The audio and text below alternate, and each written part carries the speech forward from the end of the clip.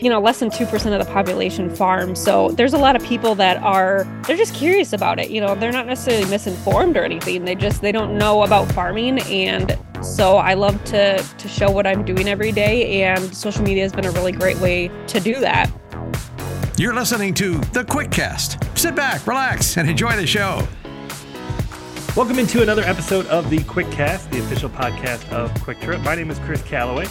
We are joined today by Becca Hilby. Good morning, Becca, and welcome to The QuickCast. Good morning. Thank you so much for having me. Thank you for joining us. And let me see if I get this straight. You are a mother, a podcaster, a candle maker, a first-generation farmer, now primarily raising beef cattle, but before that, managing a dairy. You're a Quick Trip ambassador and really seems just to be a Wisconsinite through and through. Is there anything missed there in your bio? I think that about sums it up. I'm sure I've got room for a couple more things, but those will come.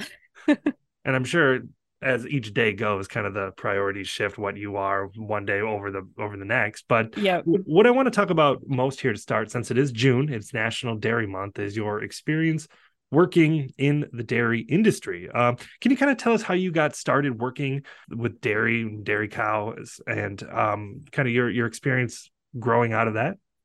Yeah, of course. So I did not grow up on a farm. I don't have any family members that farmed or anything like that. I joined 4-H when I was younger, and we had a farmer come to a meeting and was like, hey, if anyone wants to show cows, come out to the farm. And I don't know what made us say that, oh yeah, we should do that.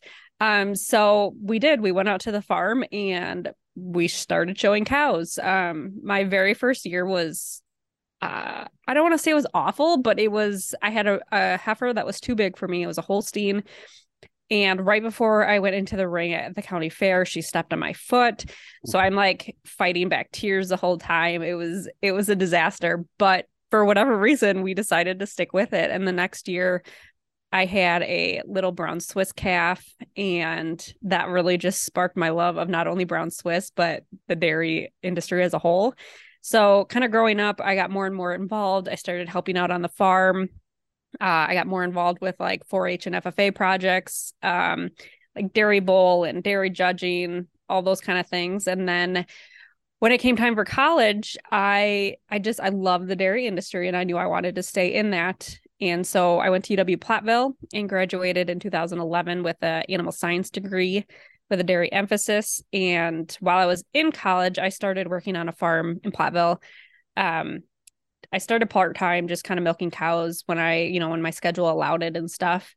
And when it came time to graduate, my boss was like, what are you going to do with your life? And I was like, I have no idea. I mean, I want to dairy farm, but as a first generation farmer, you can't just go out and buy a dairy farm. I mean, sure, maybe if you won the lottery or something, or you had a really good bank lender, but it's expensive to start. And so my boss was grateful enough to offer me a full-time job on the farm. I started raising all the calves on the farm. They had previously been sent to another farm to raise. So I took over the calf program, and over the years was able to grow my own herd on the farm. And the dream had always been to start farming on our own, to maybe bring our cows home to the farm that my husband and I live on right now. But yeah, dreams change. The dairy industry it's a beautiful industry, but it's also a very difficult industry to stay afloat in. And I think things just kind of shifted once we had kids and stuff, and it wasn't going to be like a reality of a dream, but I was still able to have my herd on the dairy I was working on, and it was great. And then this year things changed a little bit more. So I have 3 kids, and as they get older, they're starting to get involved in more stuff. My shift of where my head needed to be and where, my heart needed to be, it was more towards the kids. And I made the difficult decision to step away from the dairy. So I sold a lot of my cows. I have a lot of the cows at our house now. And it's been really nice not waking up at 4 a.m. every day. I still miss it though, but I'm still a part of the dairy industry in every way. And I still love to advocate for it and stuff like that. So it's been a difficult transition out of it, not dairy farming full time, but like I said, my husband and I farm on our farm here, so I still have every aspect of it. I'm just a little less busy, which is nice. A lot to unpack there based off of your kind of life experiences. But let's go back then to the start. So you got into 4-H and some of those types of things for education for kids and learning about the industry. Was this the only type of job that you ever saw yourself having, or did you, when people asked you when you were young, did you want to be an astronaut or something like the rest of us would put on a sheet of paper when we're growing up? I wanted to be a vet Okay. for a very long time, and then I got to freshman year of chemistry and quickly realized I was not going to become a vet. It was just I was not going to make it through those science classes. So I always say I kind of got the second best thing because even though I'm not a vet, I still get to work with animals every day, and I got to help out our vet a lot on the dairy farm and stuff like that. So it's the best of both worlds. So it's that love for animals that's been there for you your entire life. What Yes. is what is a 9 to 5? Oh, not 9 to 5, but what is your a day in the life of of a dairy farmer like? I mean, can you kind of just give us the highlights of dawn Yeah, to sure. dusk? So, it depends on the farm, the size of the farm, but for me, I was the calf manager. So I started my day out at 5 o'clock, getting at the farm, getting all the calves fed. We fed them milk, and then every day they get fresh grain and water. Um, throughout the weeks, there's different things that you need to do, just keeping up on like vaccines and bedding and moving calves around, dealing with newborns. Every day is kind of the same, but every day is also very different just because you never know kind of what is going to happen. On our farm, the cows got milked 3 times a day. So they got milked at 4 a.m., noon, and 7:30 p.m. So that takes in a whole nother group of people that kind of care for that. The cows get fed fresh feed every day. So that's another job that people did. Um, Really, it takes so many people to make a farm move smoothly, and the hours can be different every day. Like I said, I started my day at 5, and depending on when I got done, just depended on what I needed to do for the day. But it's a selfless job. It takes a lot of self-motivation and stuff to get up every day and take care of the cows, but at the same time, it's such a great job to do. What is that connection you develop with those cows like over their lifetime? Cows have such funny personalities sometimes, especially the brown Swiss, which is why I love them so much. Um, it's just, some want nothing to do with you. And then others, they're always up in your business. Like my cow, Sassy, she's at our house now because she was one of those cows that when I stepped away from the dairy, I knew that I couldn't sell. We received her as a wedding present when she was a baby, and like everyone just loves Sassy. So she's at our house now, and I don't even know how to describe her. She is a pain in my butt, but she is just so fun to have around. She was actually out of her pen this morning. She was up by the house, bellowing into the house, walking around, eating grass and stuff. And it took me forever to get her back because she knows that she's bigger than me. But you get those special connections with certain cows, and it's so fun to have them around. But at the end of the day too, you always have to remember that farming is a business. So sometimes you have to say bye to those special cows, and whether they get sick or if you have to sell them because they're not milking anymore, things like that. But I think it's just a mindset thing. That you have a certain job to do with them, and you take the best care of them that you can while they're on the farm. How are you able to teach that to like your children to know that these are valued members of our family basically, but they're not really a pet, but like that whole business side of thing? How are you able to kind of pass down that idea that these cows are important to us, but they may not be here forever? I'll let you know when I figure that out. For us now, we raise a lot of steers, and we do direct to consumer beef sales. So the beef cows are not on our farm all that long. It's usually around 18 months, and they are ready for butcher. So we're very clear and open and honest with our kids about what I mean, what we're doing, they know that once they get really big, they're going to be made into meat. And they ask questions, but they've never like been sad about it or anything like that. I think just because we're so honest and open with them. Sure. So, are there any misconceptions you think that are out there about the dairy industry and some of the things that you try to address in your podcast and your social media? And we'll get into that more later. But what are some of those misconceptions you think about the dairy industry that are out there? Oh, there's a lot of them. A big one is the organic versus conventional aspect. And I won't get too much into it, but I want to say both are safe.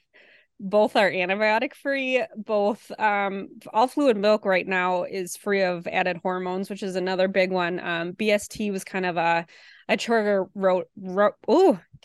trigger word in the last few years. But milk processing plants they're done with it because they know that consumers are done with it. So a big thing is that people think that, organic is healthier, and it's just a way of raising animals that's different. All animals are taken care of well. The nutritional value of the milk is about the same. And it's important to remember that any milk that you can buy is healthy, and it's nutritious, and it's safe to consume, whether you buy whole milk or 1% conventional organic, chocolate, white, it's all got the same nutritional value and those 13 essential nutrients that you need. Another big one is that cows are hooked to milkers like all day long. We're just constantly taking milk out of them. And that is also not true. Cows on average take about 5 to 8 minutes to milk out. And so most farms milk between 2 and 3 times a day. So essentially, they're not hooked up to a milker all day. It's a very short period of time. Once they get milk, they go back to their barn. They're eating, they're drinking, they're laying down. They're just resting. It's quite a nice life, actually. We've got fans in the barn, so they're staying cool. A lot of barns have misters to keep them cool. And they've got a pretty good life. So they're in the milking machine, 15 to 30 minutes a day. I mean, that's not bad. And then the rest of the time, they're free to do what they please. That's the dream, really. Working half an hour a day. Yeah. Very cool. So you've made then the shift, working in the dairy industry, kind of to the other side of the cattle industry, in working with the beef farming, like you had mentioned. And one of the things that I noticed is that you mentioned that you're a first generation farmer, and I feel that that's maybe a little bit more uncommon, that you don't see too many people going out and starting a farm. Kind of the barrier to entry, like you mentioned, it is pretty high. But can you kind of give us the backstory on how Hilby Family Farms came to be? Sure. Yeah. So my husband he might technically be a second or third generation. His dad used to dairy farm on the farm that we're at when he was younger. And then they sold the cows when they were pretty young. So, I mean, we like to call ourselves first generation for the fact that we didn't have like an existing farm that we were just taking over the animals, things like that. We really started from scratch here. And we started off with actually bringing my brown Swiss bull calves home because brown Swiss bull calves just aren't worth very much. And so we started bringing them home, and we finished a couple out, and the beef was so good. So that's kind of how we got into the direct to consumer marketing aspect of it. And over the years, we've just expanded a little bit more. We've raised a lot of bottle babies. So we get calves when they're a couple days old, and then we'll feed them milk until they're weaned. And then depending on the breed and our like space that we have available, we sometimes sell them as feeder cattle. So we'll sell them around 500 to 600 pounds at a sale barn where they'll go to another farmer and they'll feed them out until they're at market weight. And then we keep all the brown Swiss and a couple other random ones sometimes, and we'll feed those ones out ourselves until market weight. And then those will enter our beef program. We also have pigs now. We've raised out feeder pigs the past couple years, and this year my husband decided that we should get a boar, and we should just breed our gilt that we had left. And so we're expecting piglets in like a week or two, which is exciting and terrifying. Hopefully it goes well. But we also have chicken, so we've got eggs. We have a couple goats that hang around. We like to call ourselves the funny farm, and that's probably pretty true. But the kids have fun. It's been a great way to raise them so far, and every day something new. So you start off with beef cattle and you say, okay, we want to bring in some pigs. If it were me, I would go to Google and be like, okay, how to raise pigs. But like, where does that, knowledge of how to raise a different species come from? I'm not gonna lie, we did Google things. Google is a really good place. Another place that is like full of information is YouTube. Sure. We watched a lot of YouTube before we got pigs. And then I also have a teacher from college that runs the swine facility at UW Platteville. I've looked to her for a lot of information and advice when we need it. But yeah, it's like taking as much information as you can and then just do it. It's Pigs are they're turds. Our pigs were out this morning and they get out all the time. They're like, if they can push through something, they're going to. So I was joking with my husband, like, I need to get a little electric fence up because I'm tired of them getting out. But you learn as you go, and I think that's half the fun of farming sometimes. Sure, I can imagine. And then you get down to the end of it and you're looking to, sell. You got to put food on your table, keep the lights on, and you're going to sell these. And you do have a website, hilbyfamilyfarm.com, and where you're looking to sell beef in bulk. How does that work? Is it mostly direct to consumer? How does that side of the industry work? So a lot of our beef sales, it just depends on the person if they can afford to buy in bulk. It's a better price if you buy in bulk, obviously, but it's an investment up front, and then it's also, an investment because you have to have a big freezer and stuff like that. So we started out just doing that because of ease. You pretty much just take the animal to the locker plant, and the people tell you what cuts they want, and then you're done with it. But we did notice that we had some customers that they didn't want to buy in bulk. They just wanted to buy, a couple pounds of ground beef here and there. So the year before COVID actually is when I decided that we would maybe start doing like farmers markets, and I got licensed to sell by the cut. And then COVID hit, and I was like, wow, that isn't going to work out too well for me. But it was a blessing in disguise. The farmers market still happened, and we really saw a rise in people wanting to support their local farmer because they couldn't always know that they were going to find meat at the grocery store.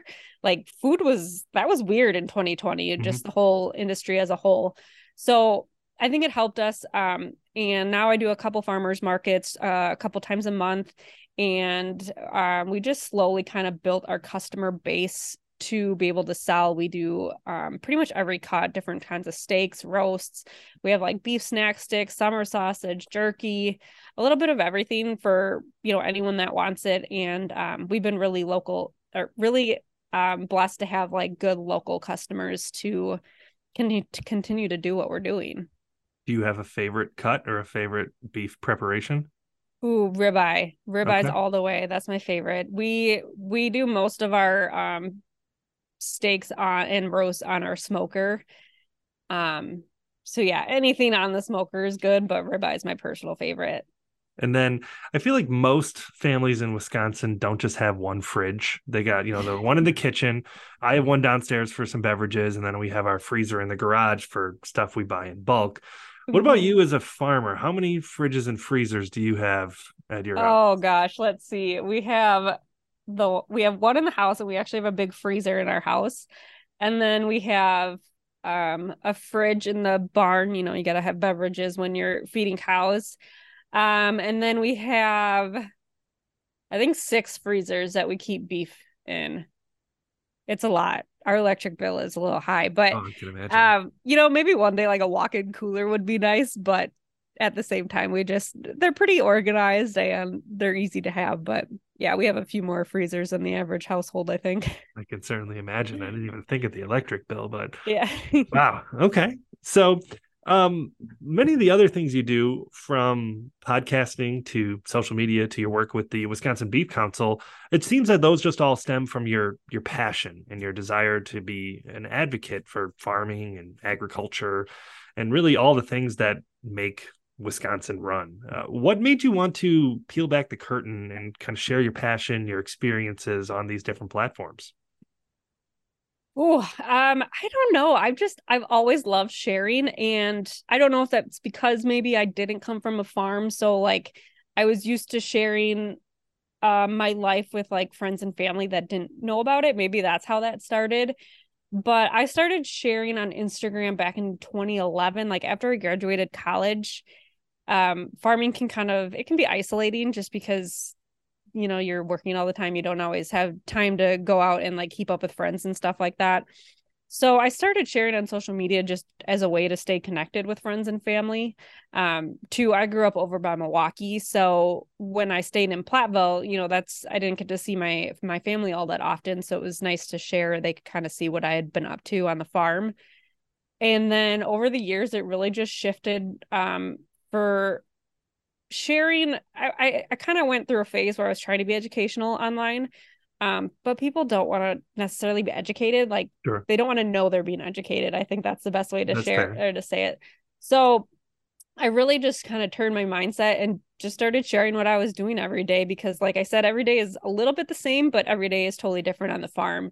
And it's less than 2% of the population farm, so there's a lot of people that are they're just curious about it. They're not necessarily misinformed or anything. They don't know about farming. And so I love to show what I'm doing every day. And social media has been a really great way to do that and to kind of educate people and just let them know where their food comes from. And also let them know that, I'm a safe space, that if they have questions about their food, I'm going to answer them honestly. I'm not gonna sugarcoat things. I share the good and the bad, and I don't know. I think people they want to know their farmer. They want to know that their food is being well raised. Right, because it's just something the majority of us take for granted. We just Mm-hmm. go to the grocery store and pick it up and don't think twice about it. But to know what it takes to get from A to Z to that point is certainly interesting to me. And I was talking to our social media team here, and they were saying that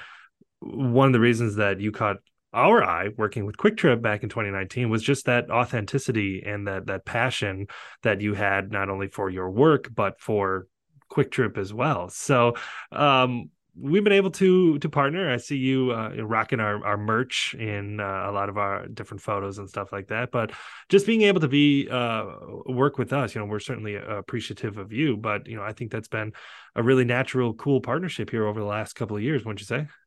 Yeah, it's been incredible. I mean, the fact that I get to be like, oh yeah, I work with Quick Trip, like I'm a brand ambassador, that itself is peak Wisconsin. It's so awesome. But I love everything that Quick Trip stands for. And just the community of people that, not only with your coworkers, but also with the enthusiast groups on Facebook. It's like, what other, convenience stores have that? Probably none, because I don't know if we're crazy or not, but Quick Trip it's like a Midwest staple. And I love being able to promote it and work with you guys. And it's for you, it's not like there's just a Quick Trip on the corner. I drive past 4 or 5 of them on my way home, but for you, you got to go a little bit to get down the street to the local Quick Trip. Being on a farm in a little bit more rural community, it's more of a destination than Yeah. something you drive past, right?